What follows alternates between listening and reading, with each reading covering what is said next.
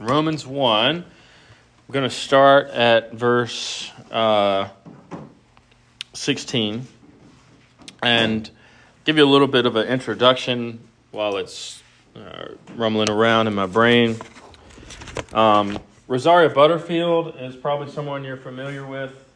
She was a English professor. I think she was like a women's studies professor or something like that at Syracuse University in New York.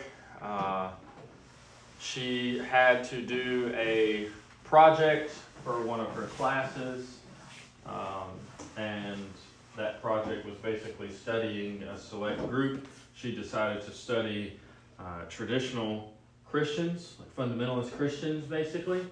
And one of her neighbors happened to be a Reformed Presbyterian pastor. And she reached out to him, asked if she could ask him questions. Well, they began to develop a friendship. Long story short, this woman who is rabidly anti-Christian, was in a homosexual relationship, was married to a woman, all these different things. Like she was, all up in it.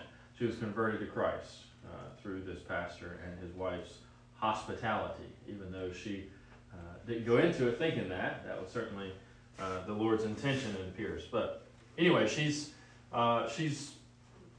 if you followed her at all, you've noticed that she's been experiencing sanctification in some of her views, as we all do. But because of the radical nature of her conversion, she was thrust into the spotlight pretty immediately. And whether that be a man or a woman, they're obviously going to have some views at first that need some outworking. She initially struggled with, if my memory serves, whether or not we should use people's pronouns that they prefer, but now she has repented of that and publicly done so. If you read, I know Tasha's read it, and I can't remember who has it now, but it's 5 Lies Christians Believe or something like that, 5 Lies of the Modern Age or something like that. She just wrote it, and in the very first, at the beginning of the book, she walks through some issues that she repented of, right? It shows you how she used to think like this, but now she understands through Scripture and all that it's better to think like that. I had it in the church library, but I think after Tasha finished it, she handed it off to somebody else, if I remember. But if not, it's over there. Rosaria Butterfield, 5 Lies Christians Believe, or something like that. But anyway, how does she play into this? Well, she was on a podcast recently that I listened to, and I've always liked her, but I was even more impressed with her after this interview than I've been thus far. And she recommended this, the New Reformation Catechism on Human Sexuality. And if you look at the first few pages, you see the copyright. This was printed in 2022 with working between Gospel Reformation Network, which is a PCA network of conservatives, and then the Abounding Grace Radio, which is, ironically enough, they're kind of antinomian. I know y'all maybe wouldn't know that, but it's just weird thing to see these two groups come together. But I was impressed because Christopher Gordon is hardly someone I would think to take a hard stance on this, but he does here. So what I'm going to do after I read Romans 1 and offer a few comments is we're going to work through quickly all of or most of this catechism. And then as we read through it, it will just guide our discussion. Please don't hesitate to stop me or ask any questions. But what he does in the catechism is he frames basically several handfuls of questions from the Heidelberg Catechism around sexual issues. Right? So it's not really, I guess you could say it kind of is, but it's like a standard catechism where it's written for people in the church. Right? It's not an apologetic tool necessarily. It's for the instruction of Christians. Right? So, of course, you could use it in an apologetic nature, but you'll see the way the language is framed. It's saying things like, how do I think of my identity? Well, your identity is in Christ. Well, that's obviously not true of someone who's not a Christian, right? So you'll see how he gears it towards those who are in Christ and how to view themselves based on their sexuality and whatnot. So before I read Romans 1, I want to ask you a few questions, just hypotheticals, and you can think about it, and maybe this will frame some comments you may have later. In today's world, many, I would argue, probably most people are one, maybe two levels removed from knowing someone who is either homosexual or transgender. Right? And when I say one or two levels, I mean your friend or your friend's friend or your child or your grandchild, one level, two level, that kind of thing. I would imagine that most of us in this room know someone who is, or we're related to someone who is homosexual or transgender, or we know someone who knows someone who is. Right? It's getting closer and closer. I can remember when I was growing up, it was just like you knew maybe if someone was a homosexual, but it wasn't so open, right? They would never just come out and say it. Certainly not transgender and cross-dressing as a serious statement. People did it to be silly, of course, even that was done in plays for a long time. But so how many levels are you removed from someone that claims to be homosexual or transgender? Second question, what would you say to them with the opportunity? What would you say to them with the opportunity? How would you, as an elder or deacon or father or even a friend, counsel someone who is a church member if they came to you with questions about this? Or how would you prepare your child or your grandchild? We were at, where were we at, Jude? Birmingham? Birmingham, and for General Assembly a few years ago, and Jude saw for the first time a transgender person, a man dressed like a woman, and it scared him to death. Like, I don't mean in a funny way. Like, he cried. He just didn't have the framework for it. And that was, 2 summers ago, so I guess you were almost 8, right? And I mean, we had to have several talks, after that. He was scared to death. They were at some museum, right? Yeah, a museum in downtown Birmingham, and this guy dressed like a woman. And that's the first time he had encountered it. So don't think that you're just going to be able to, kind of like when we were younger, you didn't really have to talk about it so much because you probably wouldn't encounter somebody. But now you do, right? And you need to have a framework for it and a way to think about it. So that's what we're going to do. And last thing before I read Romans 1 and we get into the Catechism, I want to remind you, because especially when this gets close, we don't always want to rightly identify these things as sinful. We want to say, well, they're just messed up. They're broken. They need help. Right? All those things are true, but they're messed up, they're broken, and they need help because sin is rooted deeply in their hearts. Right? And all of these matters that come from this, it's not a matter of preference. It's a matter of righteousness. Right? And by God's grace, we've been brought into Christ. And those who are outside of Christ, we need to be able to call these things what they are. All right, so Romans 1, verses 16 through 32 says, "For I am not ashamed of the gospel of Christ, for it is the power of God unto salvation to everyone that believeth, to the Jew first, and also to the Greek." Right, so what a wonderful thing to lead with, right? You're going to be confronting and thinking about these things. What's the power of God to salvation for these people? It's the gospel. You cannot be ashamed of it. For therein, in the gospel, is the righteousness of God revealed, from faith to faith, as it is written, the just shall live by faith. All right. So, verse 18. I'm sure you're familiar with this section. For the wrath of God is revealed from heaven against all ungodliness and unrighteousness of men, who hold the truth in unrighteousness. So, wrath of God revealed from heaven against ungodliness and unrighteousness. Who are those who are ungodly and unrighteous? There are those who hold the truth in unrighteousness. Basically, for those who reject the truth. He gets into that even more now. Those who reject the truth. Because Why is it the case that the wrath of God is revealed upon them? Because that which may be known of God is manifest in them. Notice where that's rooted. In them. Right? So there's this, the image of God. I think the Latin, not using image of God, but the sensus divinitatis, is that right? Yeah. Just this internal sense of God that all men have. This is why you hear people say things like there's no such thing as an atheist, right? God says that which may be known of him is made known or manifested in them. For why is it manifested in them?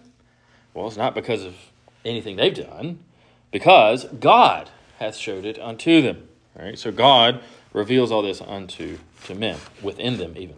For, verse 20, the invisible things of him, so from God, from the creation of the world are clearly seen. Isn't that ironic? The invisible things are clearly seen. Being understood by the things that are made. Right? So through that which is made, through nature, creation, even his eternal power and Godhead, so that they are without excuse, those who suppress the truth in unrighteousness. Because when they knew God, they glorified him not as God, neither were they thankful. But they became vain in their imaginations and their thinking, and their foolish hearts were darkened, right? So those who have these things in them, those who see these things out there and know them, the invisible things that are clearly seen, right? That should really shake the way we think about that which is invisible, and kind of goes back to some of our discussions in Colossians. That which is invisible is just as real, indeed, in some sense, more real than what is seen. Those who have rejected this became vain in their imaginations, verse 21, and their foolish hearts was darkened. More, professing themselves to be wise, they became fools, right? Those who reject God often imagine themselves to be the wisest and are actually the most foolish. What did they do? Verse 23, they changed the glory of God, of the uncorruptible God, into an image made like to corruptible man, to birds, four-footed beasts, and creeping things, right? So they worship the creature rather than the Creator. Wherefore, so because of this, God also gave them up to uncleanness through the lusts of their own hearts, to dishonor their own bodies between themselves. Those who changed the truth of God into a lie, and worshipped and served the creature more than, or rather than, the Creator, who is blessed forever. Amen. For this cause, so again, right, God is building upon the judgments. For this cause, God gave them up unto vile affections. For even their women did change the natural use into that which is against nature, right? Female homosexuality, and likewise also the men, leaving the natural use of the woman, burned in their lust one toward another. So homosexuality is a root or a fruit of rejecting God. Men with men, working that which is unseemly, and receiving in themselves that recompense, that repayment of their error, which was meet or suitable. Even as they did not like to retain God in their knowledge, right? So they have that inner knowledge of God, but they want to push it out, as it were, and because of that, God allowed them to have another mind, as it were. God gave them over to a reprobate mind to do those things which are not appropriate, or proper, convenient. Being filled with all unrighteousness, fornication, wickedness, covetousness, maliciousness, full of envy, murder, debate, deceit, malignity, whisperers, backbiters, haters of God, despiteful, proud, boasters, inventors of evil things, disobedient to parents, without understanding, covenant breakers, without natural affection, implacable, unmerciful, who, knowing the judgment of God, that they which commit such things are worthy of death, not only do the same, but have pleasure, or they approve of those that do them. Okay, so Paul is kind of delineating into two separate things there at the end, that those people are filled with verse 29, verse 30, and because of that, they come to have verse 31 without understanding, even though they know the judgment of God. They push it out. Verse 28, they did not like to retain God in their knowledge. They hated what was revealed within them, and therefore God gave them further over to judgment. Now, behind this is not, like, you don't need to think about people who are born innocent, then they decide to sin, and then God gives them over to this judgment. We are born as sinners, all of us. We have original sin that we inherit through our father Adam, but we also have actual sin. And out of original sin, all sin comes. Right? So you can't say, I was born this way, and we'll get to that in just a second. You can't say, well, I've always felt this way, I've always done this, I've always done that, because you are born a sinner. And just because you desire or feel something doesn't mean that because you can't remember never doing it, that it's a good thing, that it's a natural thing. But before I talk all the way around the Catechism, we're just going to start reading it. But notice, just in Romans 1, it makes it evidently clear. Homosexuality, and by extension, those things that are worse than homosexuality, because transgenderism is, in a sense, homosexuality is a sin. It comes from vile passions, right? It comes from the heart. And those passions, those further sins that you commit in that, come from sin itself. Right? So it's not a neutral person deciding to do something sinful. It's a sinful person being given over to more sin. All right? And you have to realize that, because you can't just go back to the homosexuality and say, okay, as long as we don't act on this, we're okay. No, that which proceeds from sin is sin. And that which preceded sin is also going to be sin. It doesn't come from an innocent or a natural affection. So let's start with... yes. On the progression that he gives, lays out, God gave them over. God gave them over. Verse 29, being filled with all unrighteousness, sexual immorality, wickedness. Now, those sins that are shown after the sexual sins, immorality, those certainly are sins that are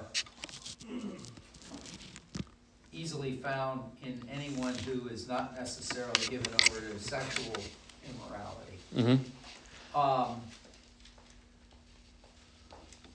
He's not saying that those sins are all as a result of the sexual immorality. No. What he does in my estimation, what he does when he gets to verse 29 is he kind of goes back to the more basic sins that are still sins in some sense, although, as our Catechism rightly shows, and I think Paul is arguing here, that not all sin is equally heinous.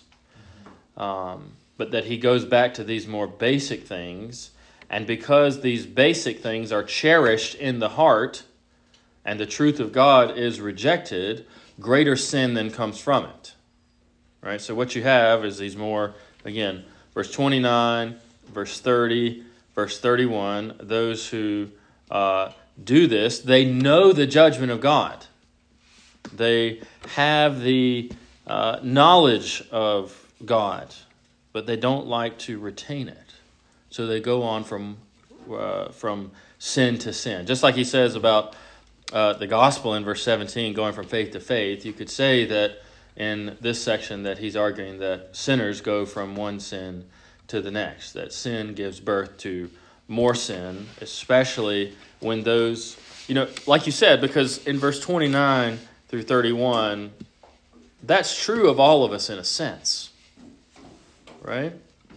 But we don't do what verse 32 says because of the mercy of Christ. We seek forgiveness for verses 29 to 31, but we don't do what verse 32 says. We don't look at the judgment of God and those who commit these sins and have pleasure in them. we turn from them, right? And those who don't turn from them, God gives over to a reprobate mind, right? What we have a hard, not we necessarily, but society in general and the church, what we have a hard time explaining to people, and I would say a hard time believing, is that these things come because sin came before them and it was not handled properly. It is, as you say, a progression, right? That you move from one type of sin to the next. So let's go through some of the Catechism stuff. Starting at question 1 on page 11 of the little handbook I gave you. So share if you can. If you'd also just like to listen, that's fine as well. These are only like $5 a piece. You can find them very easily on Amazon. I tried to see if there was a free PDF of them online in case you wanted to print them out. I couldn't find one. So I think if you want it, you're going to have to buy it. But I'll have these in the church lobby or whatever. If I need to order some more, I can. But so, why is it comforting that we have a new identity in Christ? All right, so I'm being remade into the image of Christ to have a true identity in body and soul throughout the whole course of my life to enjoy God and glorify Him forever. He redeemed my life with the precious blood of His Son and has delivered me from the lie of Satan in the garden. He also watches over me in such a way that He might free me from all sexual impurity as the temple of His indwelling. In fact, all things must work together to remake me into the image of His Son. Because I have this new identity, Christ, by His Holy Spirit, also assures me of God's steadfast love and makes me wholeheartedly willing and ready. So notice the target here is those who struggle with like homosexual attraction, right? Or who have been homosexual in their actions in the past, or those who have been transgender in the past, which is why he says that God watches over me in such a way that He might free me from all sexual impurity. Yes, that's true for everybody, but this catechism has a target, right? And that we don't have to wonder who that is. Let's look at the next question. I guess there's a turn over to page 12. Makes me wholeheartedly willing and ready. Now on page 12. From now on to enjoy true freedom as a new creation. So true freedom for a person coming out of this lifestyle into Christ is living as a renewed person in Christ. Not living in that old identity, right? But having a true and new identity in Christ. And he says this in question number 2. What must I know about human sexuality and my new identity in Christ? 3 things. First, how great my unholy desires. Notice he doesn't just say desires. How great my unholy desires and sexual sins are. Right? They're not neutral. They're sinful. They're unholy. Second, how I am set free from bondage. You're enslaved, if you have these things, to my unholy desires and sexual sins. Third, how I am to lead a thankful life of sexual purity in union with Christ. Okay? Now, don't have an issue with the way he's presenting this. Don't say, well, this is true of all of us. Yes, okay, in some sense, we all have sexual sin. Yes, whatever. But the target is those who are dealing with homosexuality, transgender issues, and how to counsel Christians on these things who are having issues with how to deal with it. Then he goes into question 3. Thankfully, he tells us how many sexes God made at creation. Notice he doesn't say gender, and we'll get to that in question 6. I'm not going to read every question. What does God require of us in making us in His image? In question 4, he requires the same thing in general. That is, in Christ, we're all required to love God with all our heart, soul, mind, and strength, and our neighbors ourselves. Question 5, why did God make us male and female? So here's his answer. That we might use all the excellent qualities with which He made us in true righteousness and holiness in body and soul as male and female for His glory as we exercise dominion over the earth. So here's something, question 6, that maybe you hadn't thought about, but people that do a lot of work in this field that are really trying to minister to those who have these issues have begun to make a big deal out of this. And I think we should pay attention to it. Question 6, but aren't we able to make a distinction between biological sex and gender in search of our identity? Behind that question is, I have these parts, but I'm going to choose to identify as this. Can't we make that distinction? That biologically I may be this, but in identity I may be that. Right? Transgender kind of stuff. No, God established a natural order in the creation of male and female that is good for us as image bearers of God. To introduce gender, so gender is downstream from sex in the way that he's using it. To introduce gender as a new category of personhood, separate from the biological category of sex, in pursuit of a different sexual identity, is unnatural to the creation order and harmful to the purpose for which God made us. Notice what he's connecting there, right? That in creation, God made us male and female, and what we look like is what we are, right? You don't get to pick and choose. Those two things, gender and sex, as he's talking about them, cannot be separated, all right? Then he addresses the super common objection. You get this objection with sexual issues, and you also get it with abortion issues. Right? They bring up a super small percentage of people or issues to try to overthrow the entire rule. He says in question 7, aren't some people born sexually indeterminate? Meaning like birth defects, that kind of thing. He says, a small percentage of people are indeed born sexually indeterminate due to the fall. That doesn't mean that they are that they're born that way because they sin in some way in the womb. That's just meaning because the fall affects everything that these things come to be. But such are, by definition, anomalies, and in medicine, and not just in medicine, in logic, anomalies, rare things, never negate objective categories of personhood. So rare things never, the exception doesn't change the rule, right? It's kind of the idea that he's getting at here. There might be exceptions, but it doesn't change the rule, because rules are rules. Trent, yes? Do you think like eunuchs would fall under that?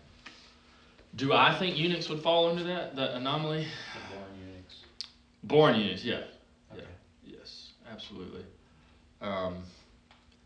But even in a eunuch's case, you have You still have the parts. Yes, right, and the appearance as well, right? That right. Their insides, their hormones are directed a certain way. You're not really directed both ways when you're born as a eunuch. But yes. So he says, we may not use the existence of anomalies to change or redefine the creational order that God has established as good. All right, so question 8. Does God permit us to change our sex? Certainly not. To reverse how God created us as male or female due to fallen, unchosen thoughts and self-perceptions would be an act of rebellion. Notice he grounds it in fallenness, in sinfulness, right? Not saying that these people committed some sin when they were born, or committed some sin when they were born in their mother's womb, or when they were conceived in their mother's womb, but that due to the fallen nature of man, as inherited from Adam, these unchosen thoughts, though they may be, these self-perceptions are still part of our rebellion against God and must be brought under the redemption of Christ. He says they are a gross distortion of God's creative handiwork and specifically forming us for his own glory. Further, in the New Jerusalem, any genital mutilation or confusion over sexual orientation identity will be restored in our new resurrection bodies. Andrew and I were talking about this the other day, and I'd never even thought about it. It was before I got this in the mail. And he said, one of the ironic things about people who have sex change surgeries in life and then later become Christians is that in the resurrection, they will be the thing that they change themselves from being. Right? But not only for the redeemed, but also for the damned. Those who undergo these surgeries, their resurrection body, it's not perfected in the sense that ours is perfected unto righteousness, but it is given a certain quality that enables it to last forever. And it will be part of that original state in which God made them. Therefore, he says, we should not change our sex, since God promises to glorify our bodies in everlasting happiness as he created us male and female in the final resurrection. Then he goes through marriage, what it is. Again, remember, he's appealing to those who struggle with homosexuality. He goes through these 6 different purposes of marriage. Turn over to page 16. He addresses on page 16 in question 12, does the Lord permit sexual intimacy outside of marriage? No. What's the Christian position on divorce? I appreciate how he led with this, because so often when we talk about divorce, we lead with the permissions for divorce rather than God's view of divorce that comes first. Right? God's first view of divorce is, let no man put asunder what God has joined together. Right? That's the first thing. The second thing is, there are biblical grounds for divorce, though. Right? And he addresses that in 14, the standard, not just Reform, but traditional Christian position, adultery and abandonment. But he says, top of page 17, these are exceptions to the general rule, not to divorce. Then he addresses does God permit same-sex marriage? No. And then in the second half of the answer, governments do not have the authority to change marriage into something contrary to what God instituted at creation. All right, so I didn't point this out, but like I said, he follows the rhythm of the Heidelberg Catechism, where the first question is kind of introductory, and then you noticed at question 3, he began with part 1, which was creation, and now at question 16, you see fall, and then he's got section 3 on page 20 with redemption. Section 4 is restoration, and that'll be the last one. Let me pick through a few questions here. Fred, just a question. Assuming you've gone through the whole catechism, does he address the Alistair Begg position? No. Okay. No. I mean, maybe he would if it was written this year, but Okay. it's 2022, so. Which is what, Alistair Begg. I know Alistair Begg, I mean. Yeah, so he was recently asked on a podcast episode that he did by some lady, I don't think she goes to his church, but asked him, she had, I believe it was a grandson, who was marrying a transgender person. I don't know if they had, it was a man decided to be a woman or a woman decided to be a man. I don't ever remember hearing that detail. But the grandmother was wondering what she should do. Should she go to the wedding? Well, guess what Alistair Begg said? Yes. Do the exact opposite of what she thinks you're going, or what he thinks you're going to do, and give him a gift. Right? This is Alistair Begg now. It really sent a ripple through the Reformed world online, but it'll have its lasting effect too. And immediately he was defensive. He preached a horrible sermon from the prodigal son on Luke 15, calling everybody who disagreed with him Pharisees. John MacArthur immediately removed him from the Shepherds Conference for this year. These different Christian radios that replay his sermons, quit replaying them. They took him off and they made a statement about it and all that. It's really bizarre, because Alistair Begg is, as far as not necessarily intellectual capabilities, but just as far as his, just as far as his the level of society he worked at within the Reformed world. I mean, he was up there with MacArthur, R.C. Sproul. Really good preacher. Yeah, he is. And it was super surprising. Worse than his answer was his defense, though. He doubled, tripled down, and it wasn't good. So Larry's saying, does this catechism say what Christians should do about a homosexual or transgender marriage, basically? And no, it doesn't.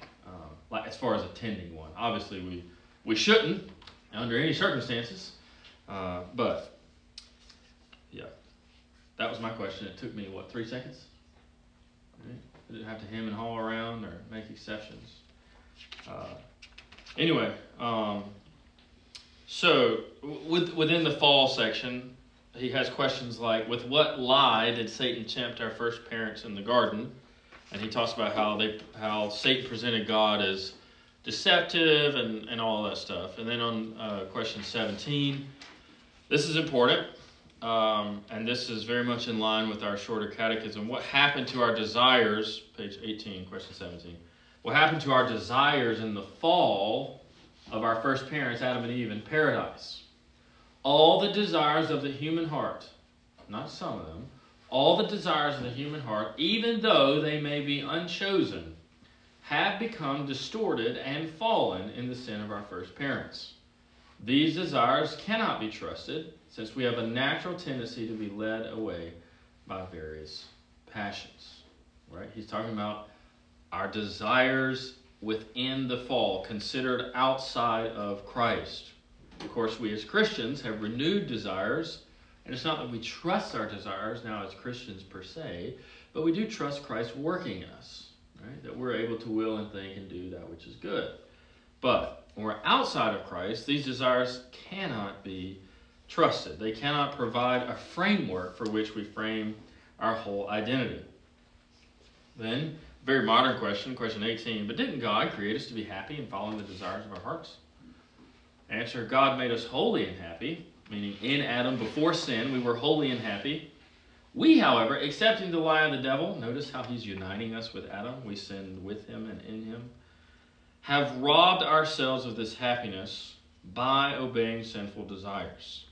It's like we repeat the sin of Adam, but we do it with the original sin of Adam already present in us. Isn't there a difference? This is an important question. John, you and I were talking about this the other day. Question 19, isn't there a difference between temptation and the practice of evil desires? Answer, God requires that we avoid entering into all forms of temptation. Remember the Lord's Prayer, lead us not into temptation, but deliver us from evil. Temptation is not sin when it originates outside of us.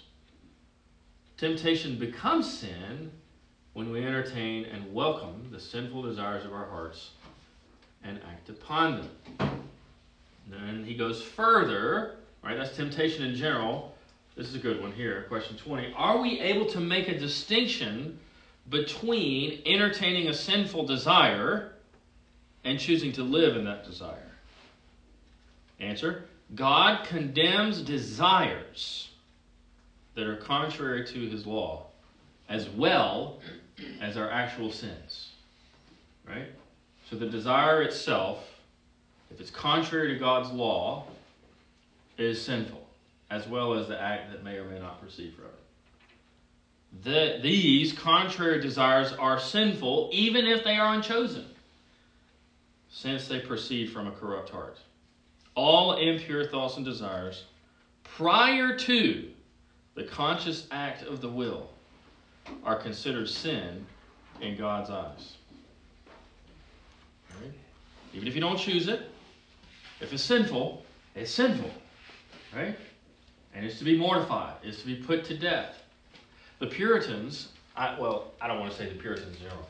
I've read Thomas Boston in The Fourfold State before, and he really works out this, I forget which section it's in, but it leads him to say that we should, when we remember our dreams in which we do sinful things, we need to view those as proceeding from our sinful nature as well and seek forgiveness for them.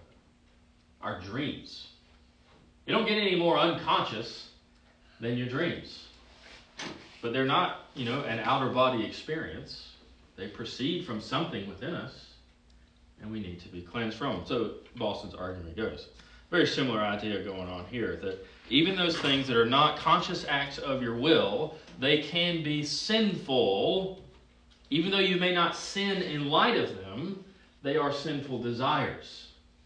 and must be confessed and put under the blood of Christ. Question 21, what kinds of sinful desires and deeds does God's law condemn? Then he quotes Matthew 15, verse 18 to 20. What comes out of the mouth proceeds from the heart. This defiles a person. For out of the heart comes evil thoughts, murder, adultery, sexual immorality, theft, false witness, slander. These are what defile a person. All right. Will God permit our sinful desires to go unpunished? Look what he does here. Certainly not. He is terribly angry with our sinful desires, as well as our actual sins. Desires, sins. And when he says our, right, notice what he's talking about. God will punish every idle thought, careless word, or wicked action by a just judgment, both now and in eternity. As the Bible declares, for we must all appear before the judgment seat of Christ, so that each one may receive what is due for what he has done in the body, whether good or evil. Meaning we will have to answer for our sinful desires and actual sins as well. Our careless words, idle thoughts, wicked actions. All right, and then in the redemption section, right, so it's not all condemnation.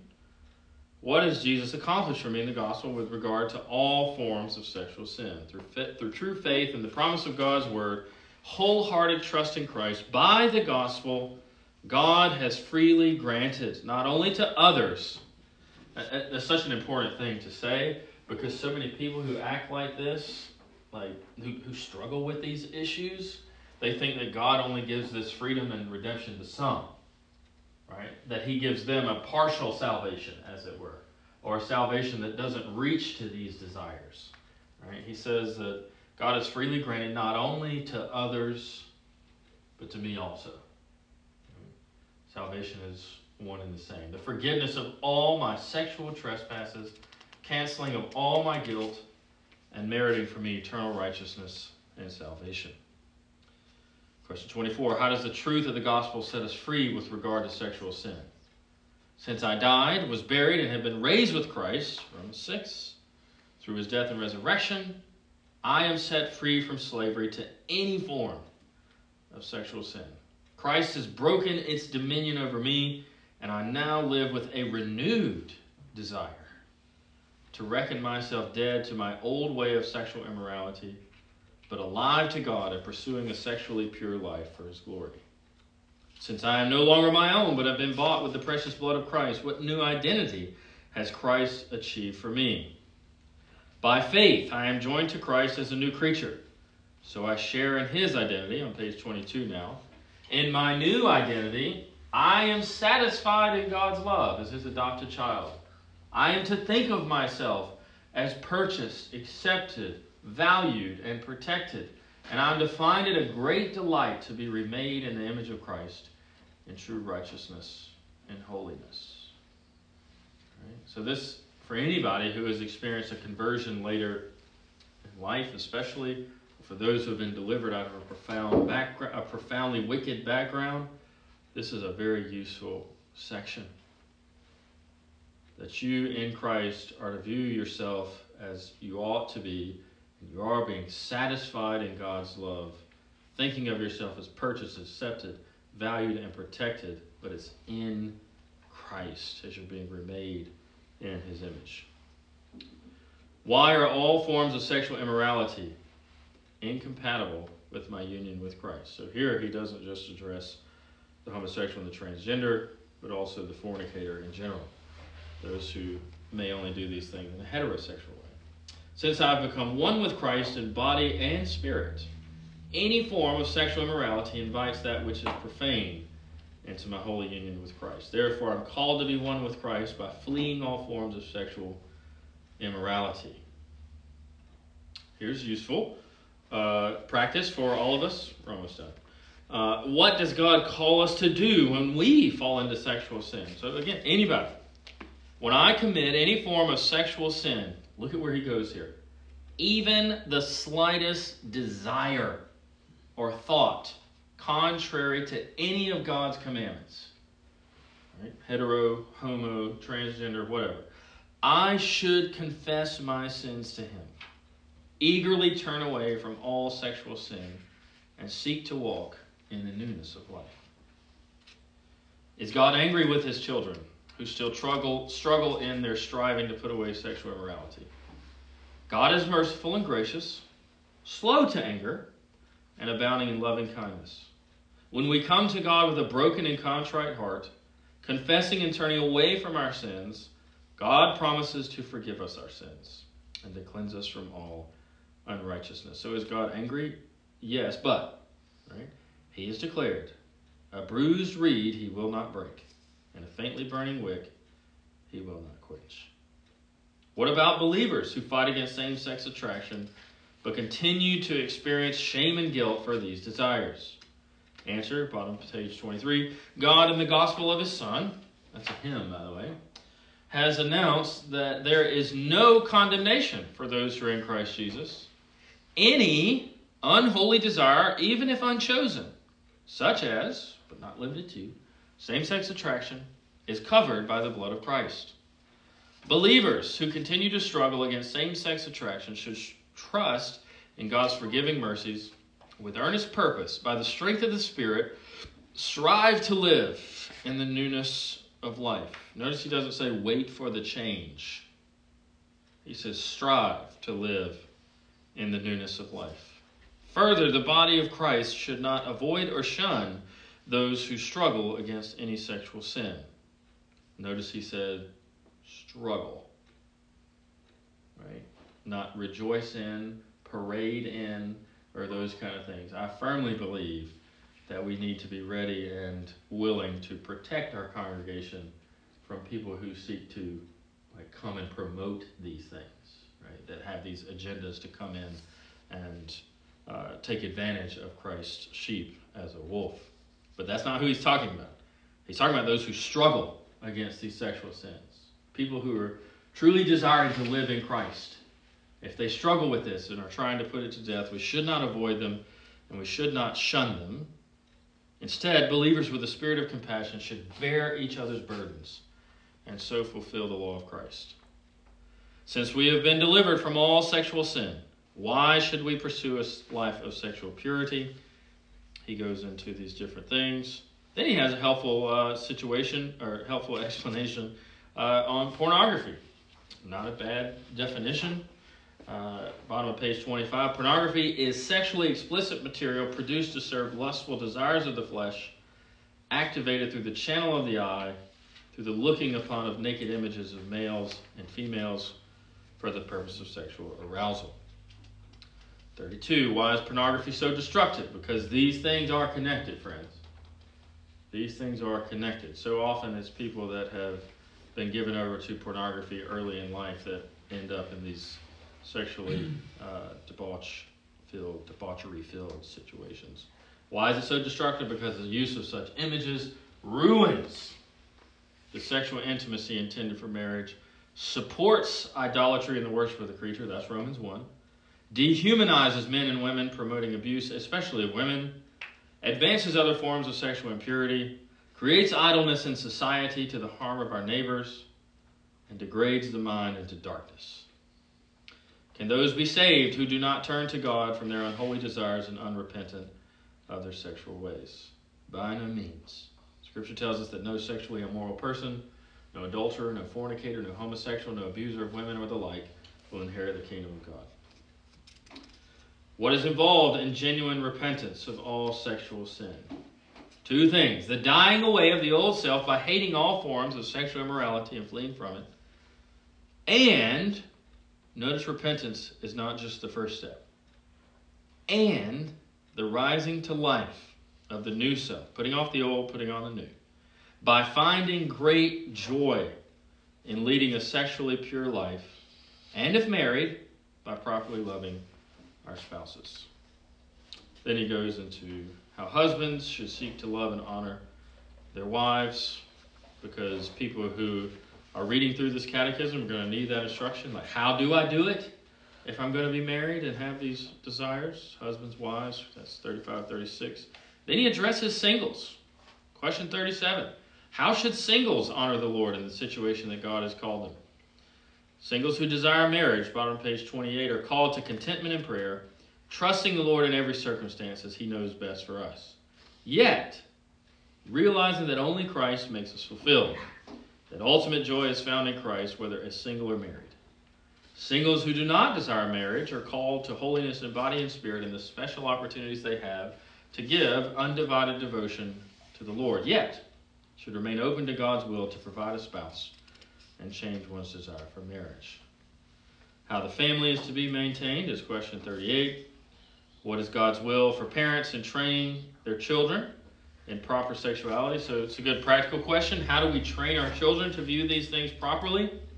The first thing, bottom of page 29, is parents model before their children a loving relationship and hold marriage in honor as it was designed by God. Second, parents speak to their children appropriately and sufficiently about biblical sexuality and proper sexual conduct as designed for marriage, realizing that our children are facing daily misinformation on sexuality. When people discover this book many, many years from now, they will know that it was written in the 21st century by the term misinformation. What a modern word. The third thing, parents guard their children. Parents are to guard their children from all forms of sexual immorality and pornography, overseeing the use of technology, social media, and other mediums that promote, through cultural peer pressure, a different sexual ethic than what God has made as good in creation. Then he speaks about how young adults honor their parents with their sexual conduct, and then how do we love those who live in sexual sin. Right. That's the whole thing. We read most of it, not all of it, but if you want the copy that I gave you, please take it. I'm going to have whatever's left, I'll have it on the table in the congregational building, congregational meeting house, the sanctuary. And if I need to order more, I certainly will. Any questions? Thoughts?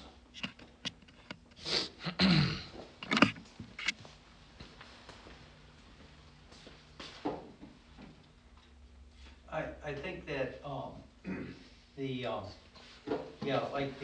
target mostly is within the Christian framework. Probably one of the most challenging. It's one thing when somebody's coming to you or has a problem and within the Christian framework, and it's another thing when people, of course, I mean, this is so basic. It's like this is basic to any sin, and that is that they don't believe that you're born with sin, and or have no desire. There's no enlightenment by the Holy Spirit at all, so I mean that's nothing new. I mean, I'm just saying that to get people's attention about a lifestyle they're into, I think is one of the first easiest ways is if you can ever talk to somebody and say, "Are you really happy? Does that, when you, in spite of what an unbeliever's, if they're in a lifestyle or just thrown over to this type of thing, they may claim they're happy, but if you strip away the layers, no matter how much they claim they're happy, I think invariably there's an unhappiness deep down inside. Also, all these kids that are thrown over to this stuff, and part of it is today it's become a mushrooming, a progressively I don't want to use the progressive. It's become a mushrooming thing. It's exponential almost in its reach, because it's almost like a cultural thing. Kids see it and they try and say, "Oh, I want to be like this," type of thing. It's growing at an exponential rate. But I would bet anybody who falls into this category, if you strip it aside, they're never happy. There's something always deep down inside. So that may be an area to reach in if you're trying to reach somebody. I know it's easier said than done, but I'm just saying, if you peel away the layer and say, there's always something that's missing in their life. No matter how much they think they're happy with this. I'm finally happy, or we've been married for 40 years and look how happy we are. Yeah. I don't think so. Down deep in life, I don't. No, I mean I think you're right. Practically don't. Just in general, let me counsel you to not. Apologies, guys. I've got a cousin coming from Atlanta. Okay. Visit. I got No problem. meet him. Thank you. This was good. Don't be afraid or ashamed to use the Bible or biblical argumentation when you talk with people like this, right? The Word of God is powerful unto salvation, sharper than any two-edged sword. Like God works through that. That's not the only thing you should use, but you should use it. Yeah. You can use rational argumentation like you see Paul using in Acts 17 and all that stuff. But just in my brief experience in counseling too, what people often present as the thing is not the thing. It's something that they have chose to mask over the real issue, right? So you're really touching on something good when people say, this can't be wrong, I'm happy, right? And maybe one way to prod back to them, no, you're not. And here's why you're not happy. Because God made you this way, and you know that, and you're in rebellion against it, right? Those kind of things, right? That you can draw the conversations that way, because so many people lead themselves into deep, dark, ultimately apostasy, but deep and dark destruction of their Christian faith, and ultimately deny the Lord because they carve out a place for someone in their life who struggles with one of these things. And they just can't imagine that the person that they love and care for, maybe it's their child or friend or something, that they are sinful or that their desires come from sin. There's a lady who caused tremendous problems in the Reformed Church over the past decade, really, but more like the last 5 or 6 years or so. And she was defended and propped up by conservatives as, she's a good woman, she's teaching sound doctrine, she's just trying to get you to open your mind to this. But there were several people all along the way saying, no, what she's saying is it's egalitarian. It's actually doing away with male-female distinction. What she's saying is going to lead us to women's ordination, if we believe what she says. And, the people defending her were like, no. But it was just so weird how she would make these obscure arguments and be ashamed of traditional Reformed teaching, but pro-modern liberal teaching. Well, long story short, come to find out, after she leaves the conservative churches that were defending her because now she's being abused and blah, blah, blah, no longer being defended is really what is happening. Turns out she has a homosexual son. Right? And it's just like, okay, we see what it is, right? That she was apparently carving out this place in her life where she's like, no, he's untouchable because he's mine. I love him. He can't be wrong. God made him this way. Like those kind of things. Right, so don't give an inch on this kind of stuff. There's a way to love people in the truth without denying the truth. And we certainly need to those are good recover areas to, I think that deserves more discussion eventually, not here, but from the standpoint, because that's the people we meet most of the time. I think it deserves, from the Christian standpoint, a part of that is knowing Scripture, just the ways of what does that look like in real life, type of thing. I mean, not that. I think we know what it looks like. It's just, I'm just saying. You mean like where you have to learn how to love someone in the truth, even though it hurts? Right. The whole thing. I think the seriousness ultimately of it is the person who are involved in said activities have basically chosen to be anti-God. Mm-hmm. Mm-hmm. And to look at it anything less than that is very dangerous, because justifying anti-God in a church setting, it can't happen. In a Or church setting, anywhere. I'm talking about, see, that again, that's my premise on this whole thing is, in a church set, in a, let's say, a Christian environment, or it clearly is. Yeah. It's Well, that's Paul's one thing. argument in Romans 1. Yeah. Right, that the people who not just, have these initial sinful desires and temptations, but those who glory in them, those who approve of those who do them, right, are given over to worse than themselves, because, not just they're sinners in general, because we're all sinners in general, but because they reject God. They suppress the truth. And the very last thing was accept their behavior. Yep.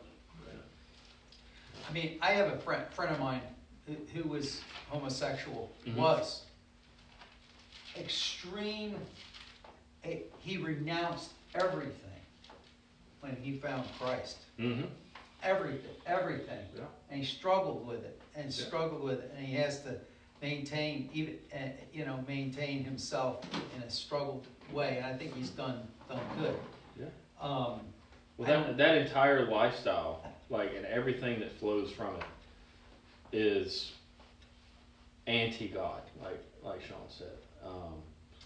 This is why, you have those people who they'll be like LGBT for Trump, Yeah. right? What a slippery slope. Not that Trump is the ultimate standard, Right. but people who claim to be on this side, but actually conservative Yeah. politically, they just don't like high taxes, right? I mean, that's their thing. They're not actually within the realm of being conservative, and certainly not Christian, right? And this should also inform the way we, think about political alliances too, because cozying up with people who reject your God, Yeah. Oh yeah. is a dangerous thing. So, Mr. Larry, you about to say something? Yeah, I a couple thoughts I had. Number one is, and this relates to talking to other Christians, brothers that are struggling, is, on the one hand, I actually, and sometimes I say this, I thank God that, brother, you're convicted of your sin, Mm-hmm. because it's the evidence of the Holy Spirit working in your life.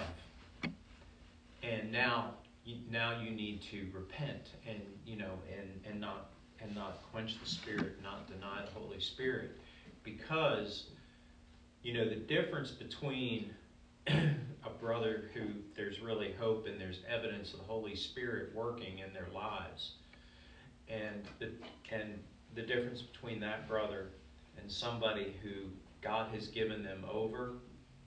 I mean, and we see the evidences in the rest of Romans about what it looks like when God gives somebody over. And I think kind of even tying in with what Sean had to say, that, what makes this more heinous is that it's almost asserting absolute autonomy. Not only your mind and your soul, but even your body, you're rejecting God and His commandment and what He's revealed in His Word. And so and in nature, right, because you can look at that part and say that right. goes So it's there. almost it's becoming foolish. It's exchanging the glory of God for incorruptible God into the image of corruptible man. Mm-hmm. And so I think of it in some ways, it's asserting absolute autonomy over God. Mm-hmm. And that's what makes it more heinous. Yeah. And so for fathers, particularly for fathers, there's actually a really good commentary on the Heidelberg Catechism, and this falls under question 41 about the commandment on adultery. He lists 6 or 7 areas in this commentary on areas that fall under the commandment, and this is part of it. And it's really, I think it's really good, instructive to go through those with your sons and daughters, but more so for sons, so that you can, and this catechism is probably helpful as well, to help them to be able to identify where they're struggling and where they're tempting. And the Catechism is particularly helpful with what God has to say about that, and so that they can recognize their temptations and the sin that's in them, and confess it, and have prayer in a real nurturing and admonition situation. Because growing up, I would say that, and even today, that the church really hasn't dealt very well with a person who says, "Hey, I'm struggling with homosexuality." I know you're not. You can't. And so instead of recognizing that, that sin is something internal. So this is something that they didn't learn from, even from pornography or from this or that or the other. And they're going to be, because that's something that they struggle with, that Satan and all the demons of hell are going to do everything they can to entice you further and further into it. And that's where, I think that's where we need to be better ministers of the Word and better shepherds in the church and in the home to address those kind of things. I think that's a good thought about raising your children, sons and daughters, how to view and handle temptation. Right. To recognize it first. Because I think what we see is a lot of times, because in Christian homes, children are insulated in some way, but when they go out on their own, they're freer to their temptations than they were before. Yeah. And if you haven't taught them how to work through it, to process it, how to rightly view it, they're likely at least going to go through a season, possibly for the rest of their lives, be given over to it. Right? Because they don't really know how to think about it. Like, I'm an adult now. I can do what I want. I don't have to listen to my mom and dad anymore. I don't just have to do what they say. But if you've taught your child to have their mind attuned to the Lord and what His truth is, by His grace, you train them up in the way they should go, and when they're older, they won't depart from it. Right? So, yeah, good thoughts. Yeah, I like it in question 109, the answer. Does God forbid in this commandment, does God in this commandment forbid nothing more than adultery and similar shameful sins?